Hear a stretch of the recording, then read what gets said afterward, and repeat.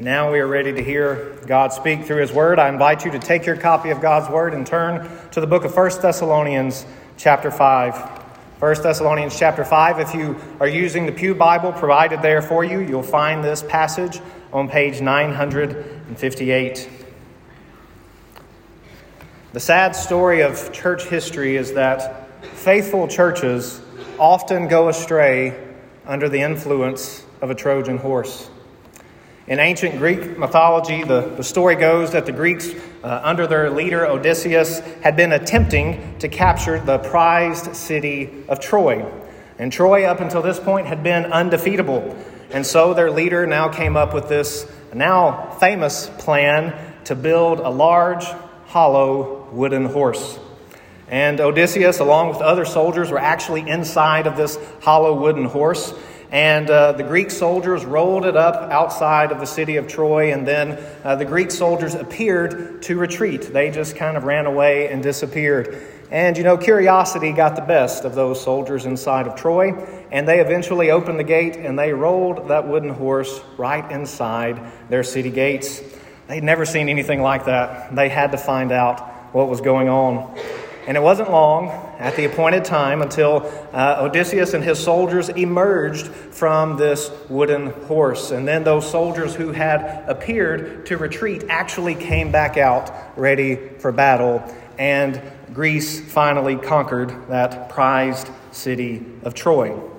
Well, that's how the story goes. But one critical key to the success of Greece over the city of Troy was not necessarily the genius idea of this horse. What was equally important was that the battle had gone on, the war had gone on for nearly a decade, and they were tired of the fight, and they let their guard down. So I repeat, the sad story of church history is that faithful churches often go astray under the influence of a Trojan horse. So how can we, as we seek to be a holy church, how can we continue on in the battle, not growing weary and not being captured by the vain philosophies of this age? How do we avoid letting our guard down? Well, let's hear God's word speak to us. If you've found your place in God's word and you're able, would you stand as we read 1 Thessalonians chapter 5? And as we've done for the last 3 weeks, we're going to read a larger passage of Scripture, but we're going to focus in on just a few of the verses. So I begin reading in verse 12. We ask you, brothers, to respect those who labor among you and are over you in the Lord and admonish you, and to esteem them very highly in love because of their work. Be at peace among yourselves. And we urge you, brothers, admonish the idle, encourage the faint-hearted, help the weak, be patient with them all. See that no one repays anyone evil for evil, but always seek to do good to one another and to everyone. Rejoice always. Pray without ceasing. Give thanks in all circumstances, for this is the will of God in Christ Jesus for you. Do not quench the Spirit. Do not despise prophecies, but test everything. Hold fast what is good. Abstain from every form of evil. Now may the God of peace himself sanctify you completely, and may your whole spirit and soul and body be kept blameless at the coming of our Lord Jesus Christ. He who calls you is faithful. He will surely do it. Brothers and sisters, the grass withers and the flowers fade, but the word of our God stands forever. Let's pray. God in heaven, we come to you submitting to your word. We're so thankful that we have confidence that you have spoken. You have given us your perfect word, and we can know how to obey you. We have everything we need for life and godliness through your word.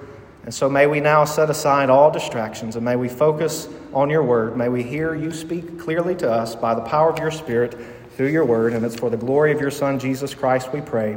Amen. You may be seated. So for the last 3 weeks, we've been working our way through this passage, verses 12 through 22 especially. And I've been pointing out to you each week, we've been reading the big passage so that you could see that what might at first appear to be unrelated actually has a bit of order, a bit of organization to it. We've come to the end of this letter, and in some ways it feels like Paul is a preacher who's run out of time. and he's just saying everything he can as fast as he can. He's trying to cram it in before the sermon is over. But whereas at first it may seem that there's no connection between all of these commands, we've been looking at there is some order. There's a rationale to what Paul has been saying. In the first week we were in this passage, we saw the relationship between the earthly shepherd and the sheep, and how the sheep are to respond to the shepherd and how the sheep are also to respond to one another. We saw that the first week. But then last week, the emphasis shifted to how we as God's sheep, the flock of God's pasture, are to relate to him, our chief shepherd. And we saw that we're to always rejoice and always pray and always give thanks. But now this week it gives us not positive commands. This is what you should do. This week Paul gives us negative commands. This is what you should not do. And specifically, how should we relate to our chief shepherd and his word?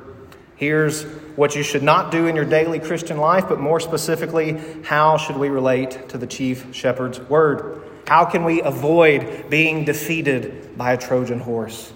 Well, we'll see here in verses 19 through verse 22, just 4 verses, we're going to see 3 commands Paul gives us. And the first is there in verse 19.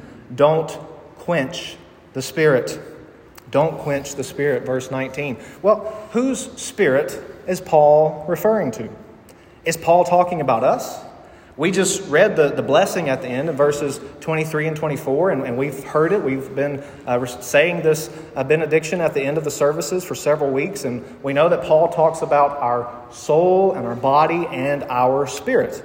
And he's speaking about us in that verse. And so is Paul speaking about our spirit here in this verse? Is he saying that we shouldn't quench one another's spirits? No, that doesn't even make sense. The text has already told us how we're supposed to relate to one another. We just read it. We're to be at peace among ourselves, and we're to admonish the idle, and we're to encourage the faint-hearted. We're to help the weak. We're to be patient with them all. We're to see that no one repays anyone for evil, that we always seek to do good to one another. That's the part of the passage that speaks about how we relate to one another. But how are we to relate to God himself? Paul says we don't quench the Spirit of the living God, the third person of the Trinity. We don't quench the Spirit, and we don't stop the work that he is doing in our lives. By the way, the Holy Spirit is not an it. The Holy Spirit is God. The Father is God. The Son is God. We worship one God in Trinity. Whatever the Father is, whatever the Son is, the Spirit is the same stuff, the same essence. So we don't call the Spirit it. He is truly God. And the Spirit is at work in us. The night before our Lord was crucified, he told the 11 disciples that he was preparing to go away. And as you can imagine, they were filled with great sorrow. But Jesus told them in John 14, 15, and 16, he said, "It is to your advantage. It is for your good that I go away. For if I go away, then the Helper will come to you. If I go away, I will send him to you." Now, just like the 11 gathered there in the upper room, sometimes that's hard for us to understand. Because if you gave us the choice, would you rather have God standing beside you, yes or no? We would say yes. But Jesus has told us we have something better. We don't just have God beside us, we have God inside of us. Now don't misunderstand, that doesn't make us little gods, as some people teach. But Christ has sent the promised Holy Spirit. And the Spirit resides inside of every single believer from the moment of repentance and belief. You're not waiting for some mystical second blessing of the Holy Spirit. You're not waiting for some elusive, ecstatic experience of speaking gibberish. You, dear Christian, have the Holy Spirit indwelling you, living inside of you. Never forget that. Never take that for granted. Well, what is the Spirit doing? Jesus taught that the Spirit would guide Christians into understanding the truth and understanding the Word of God. And the Bible teaches us that the Spirit does not draw attention to himself. The Holy Spirit points the attention to Christ. The Holy Spirit seeks to glorify Christ. So any movement, any Christian who seems to emphasize the work of the Spirit over the work of Christ is missing the point, because the Spirit is on record for saying his goal is to point us to Christ. The Spirit's desire is not to elevate himself, but to elevate Christ. But that's not all that the Holy Spirit is doing. The Spirit is working to sanctify us, to make us more like Jesus. You remember in Romans chapter 8, the Spirit is conforming us to the image of Jesus. And what have these last two chapters in 1 Thessalonians chapter 4 and 5 been all about? We becoming more and more like Jesus. Our sanctification, the will of God for us that we become more like Christ. Now that's an incredibly brief overview of the work of the Holy Spirit. But with his work comes a warning. And the warning is here in verse 19. Don't quench the Spirit. Don't stifle the Holy Spirit. Well, what does that mean? It's the picture of extinguishing a fire, putting out a fire. And there's several times in the Bible that the work of the Holy Spirit, he's referred to as being like a fire. So Paul's warning is actually very clear. Don't quench the work of the Holy Spirit. Don't put a wet blanket on what the Spirit is doing in you. Paul told Timothy in 2 Timothy chapter 1 to stir up or to rekindle the fire of the Spirit within him. So this is a warning to all believers. Even Timothy, even someone living then in the first century, had to be intentional, not to quench the Spirit, not to grieve the Spirit, but to stir up the work, rekindle the fire of the Holy Spirit. Well, what are some ways that we can quench the Holy Spirit? Unrepentant sin certainly quenches the work of the Holy Spirit. The Spirit is seeking to conform us to the image of Christ. And when we continue on, when we persist in known sin, we know we shouldn't be doing it, but we refuse to repent, we refuse to quit, we are certainly quenching, we are stifling, we're extinguishing the work of the Holy Spirit in our lives and even possibly in the lives of those around us. And honestly, that covers it all. When we say that the sin in our lives suffocates the work of the Holy Spirit among us. But actually, probably the most common way that most Christians quench the Spirit is found in the very next verse. In our second command, we see in verse 20. Our second point is don't despise the word. Verse 20 says, do not despise prophecies. Don't despise prophecies. In our relationship with Christ, who is the chief shepherd, and in our relationship with him and his words, we are not to quench the Spirit and we're not to despise the word. I don't know what comes to your mind when you hear the word prophecy. Perhaps you think of the prophets of the Old Testament and the books that bear their name, like Daniel and Isaiah and Micah. Perhaps you go a different direction and you think about psychics and charlatans today who are attempting to predict the future. But at its very essence, the word for prophecy in the Bible means to speak before. To speak before. And the work of the prophet is to speak before, and he does it in two different ways. He does it by foretelling and forthtelling. Now listen carefully to the difference. Foretelling means that the prophet announces something in advance of it actually happens. He actually speaks before it happens. That may be what we most often think of concerning the work of a prophet. We often think of a prophet being something kind of like a holy fortune teller, that they tell us what's going to happen before it happens. And that happens some in the Bible. That's part of the work of the prophet in the Bible. But that was not necessarily the most common thing that the biblical prophets did. You see, the majority of the speaking before that a biblical prophet was to do was to speak before an audience, to speak to the people, to stand before the crowd and to announce, "Thus says the Lord." God has spoken, and this is his message. Now, in those days, a town crier or a herald would go out and he would announce a message from the king. and his words carried the same authority as if the king was standing there before the people. So when the prophet of God spoke, he spoke with the authority of God himself. Sometimes the prophet announces a new message from God. Sometimes the prophet reminds the people. He points back to a message that God has already given. Let me give you two examples. Hopefully that will make it a bit clearer. Both examples coming from the life of Simon Peter.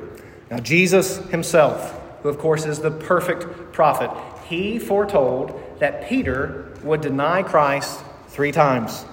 And we know that the Bible makes clear that Peter did exactly that. And in the process of Peter cowardly denying Christ, he was actually fulfilling prophecy. The prophecy that Christ had spoken beforehand that this would happen. But then, less than 2 months later, Peter gives us another example of prophecy. Peter stands before a crowd of thousands of people on the day of Pentecost, and he quotes from the Old Testament, and he explains the significance of the text. He spoke before the crowd about what God had already said. You say, that sounds a lot like preaching. You're on to something. Hang on to that. We'll come back to that in just a minute. Hebrews 1 tells us that long ago and many times and in many ways, God spoke to our fathers by the prophets. But in these last days, he has spoken to us by his Son. Christ is the perfect prophet, the perfect revelation of God. What more can he say than to you he has said? God has spoken. And the work of the prophets of old, it's complete. You have their testimony right there in your hands. All that you need for life and godliness is found between Genesis and Revelation. But you say, Pastor, I really want to hear from a prophet today. I want to hear a fresh word from the Lord. Dear friend, if it's a fresh word from the Lord, it's not actually from the Lord. God has spoken, and the Bible is complete. It will not be added to. As so many people have pointed out before me, if it's new, it's not true. And if it's true, it's not new. We don't need a fresh word from God. We need the ancient scriptures, the ancient words of God. We don't need anyone with a new word from God. We need faithful men preaching the timeless word of God. You see, that's how this gift of prophecy is manifested today. Preaching and proclaiming the word of God. You hold the complete prophecy of God in your hands. So go proclaim it. Go tell someone what God has actually already said.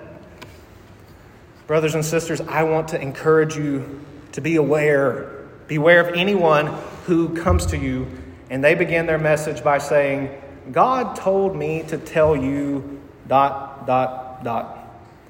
I don't care what follows after that. When somebody says, God told me to tell you, you need to close your ears and grab your wallet because they are up to no good, okay? If the message is from God, it's already in the Bible, and therefore their prophecy is not needed. Now, Peter, who's an actual biblical prophet, here's what Peter said. He said, we did not follow cleverly devised myths. We have the prophetic word more fully confirmed, to which you would do well to pay attention. Knowing this, first of all, that no prophecy of Scripture comes from someone's own interpretation. For no prophecy was ever produced by the will of man, but men spoke from God as they were carried along by the Holy Spirit. That's 2 Peter chapter 1. Brothers and sisters, God has spoken. He's given us the complete word that we need here in the Bible. We don't need new prophecies today. God has given us all that we need in His word. If you want to hear God speak, read the Bible. If you want to hear God speak out loud, read the Bible out loud. That'll hit some of you a little bit later. A pastor up in Michigan, a man named Michael Riley, he puts this issue of prophecy in perspective. He says, if God has not spoken, then there is no greater audacity than to claim to speak for God. But if God has spoken, There is no greater audacity than to refuse to hear what God has said.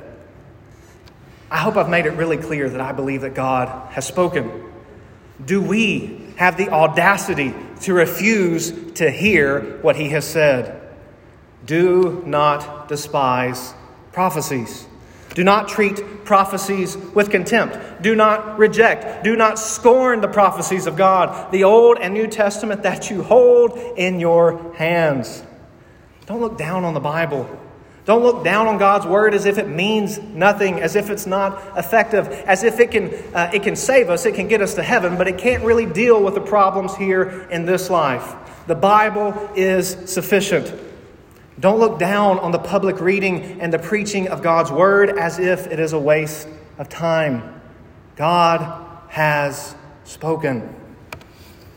Now, I can read some of your minds. You're saying, come on, Pastor. We're Baptists. We're the people of the book. We love the Bible. We're not in danger of despising God's Word, are we? Paul has already warned us that when we neglect the Word of God, we are quenching the Spirit of God. So therefore, when we do that, we are indeed despising God's Word. When we ignore the parts of Scripture that we know speak directly to our circumstances, but we just don't like what they have to say, we're despising God's Word.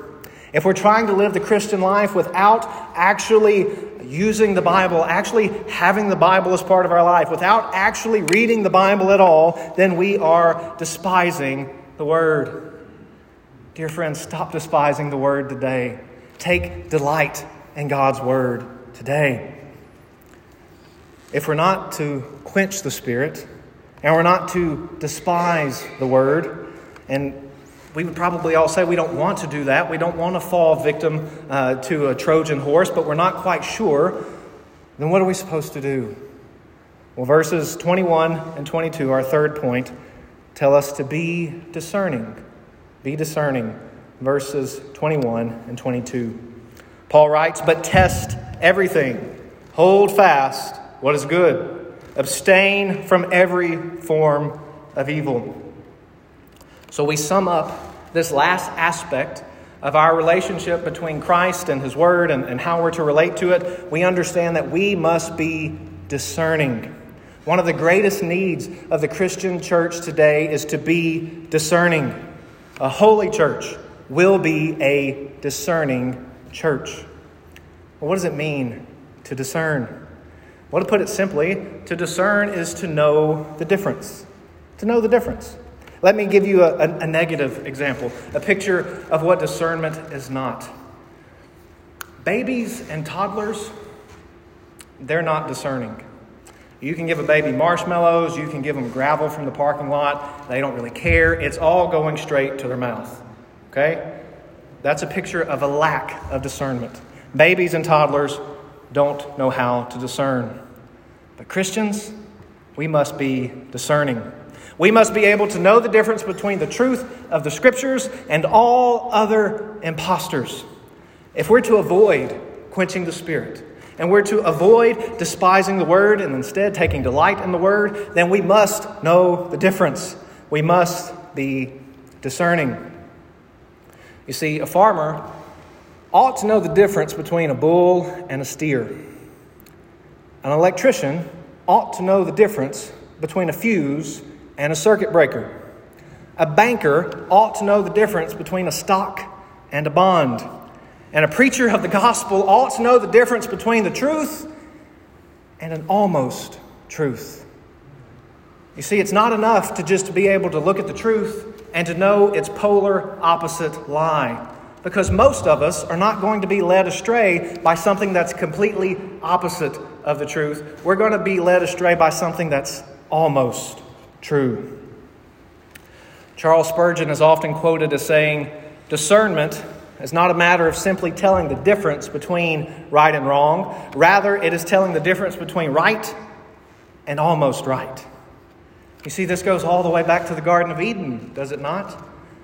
When the serpent spoke to the woman and the woman replied, she said, "God said, 'You shall not eat of the fruit of the tree that is in the midst of the garden, neither shall you touch it, lest you die.'"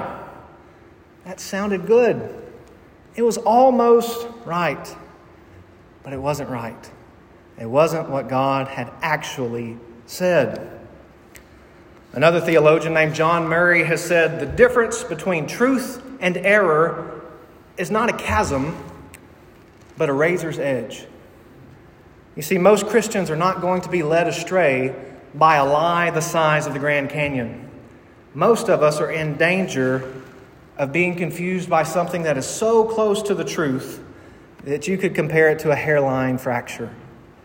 You might actually need help to know that the danger is even there. You see, false teachers don't come and announce that they are false teachers. Wolves don't show up in wolves' clothing. Wolves show up in sheep's clothing.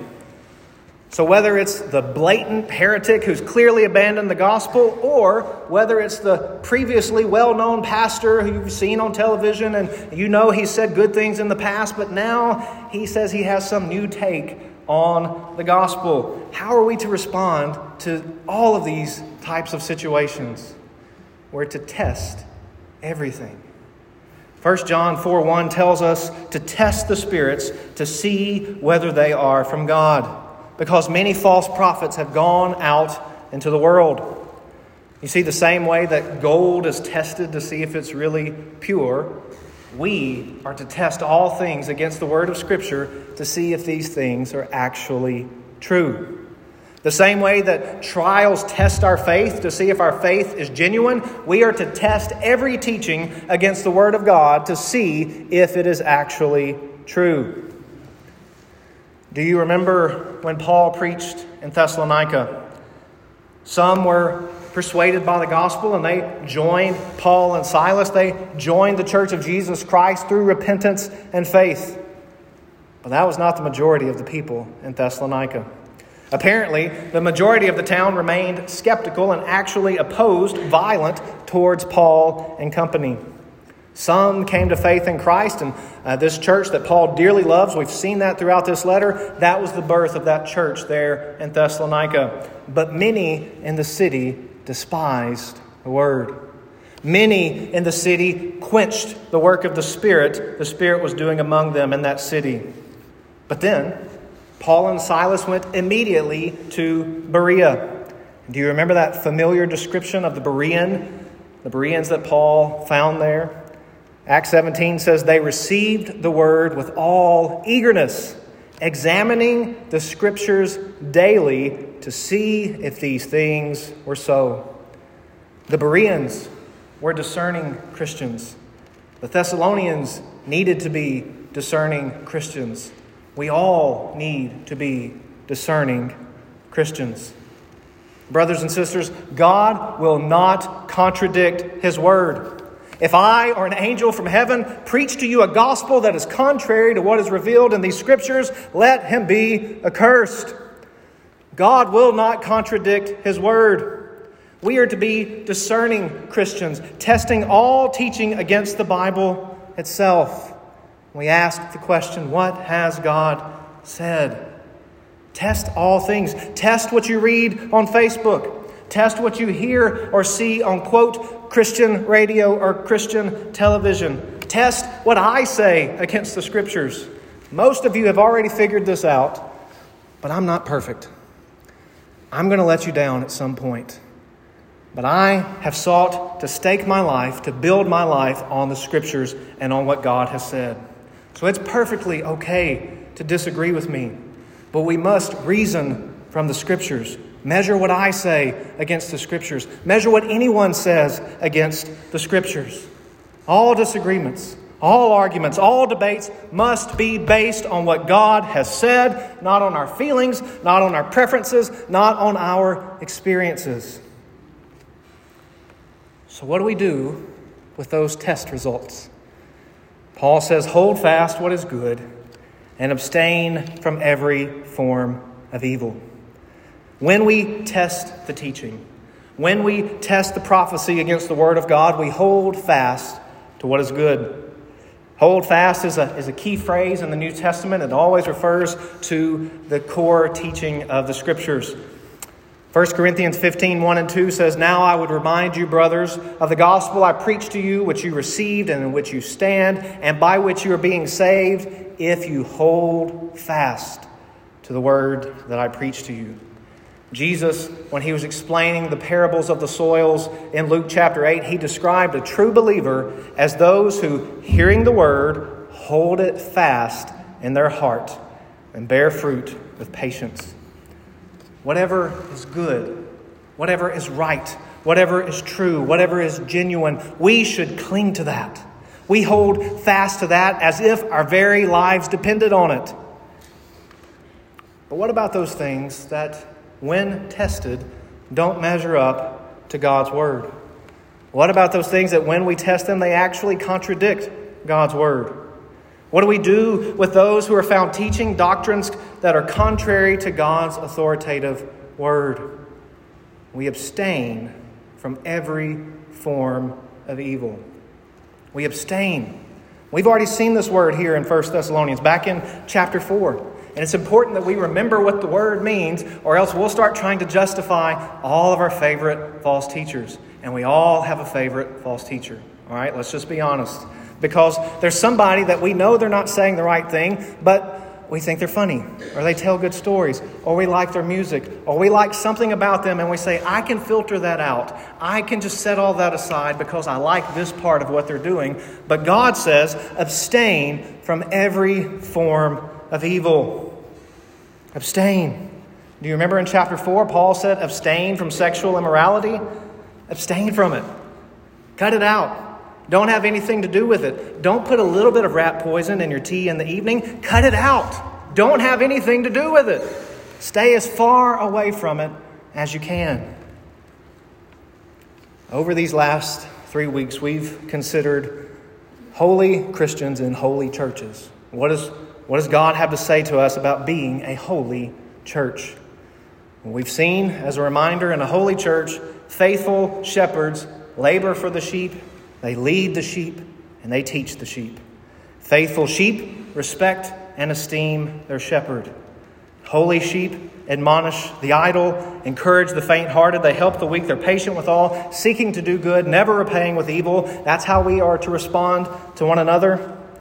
Holy Christians and holy churches always rejoice, always pray, always give thanks to our chief shepherd.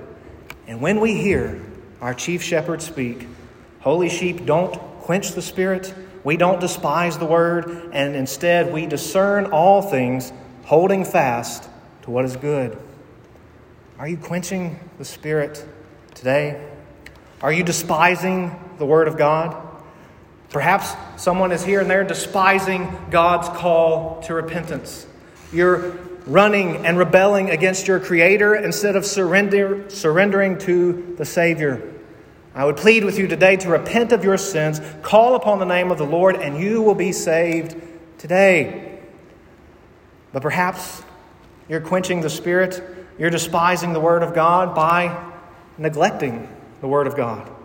What God thinks and what God says is just an afterthought in your life.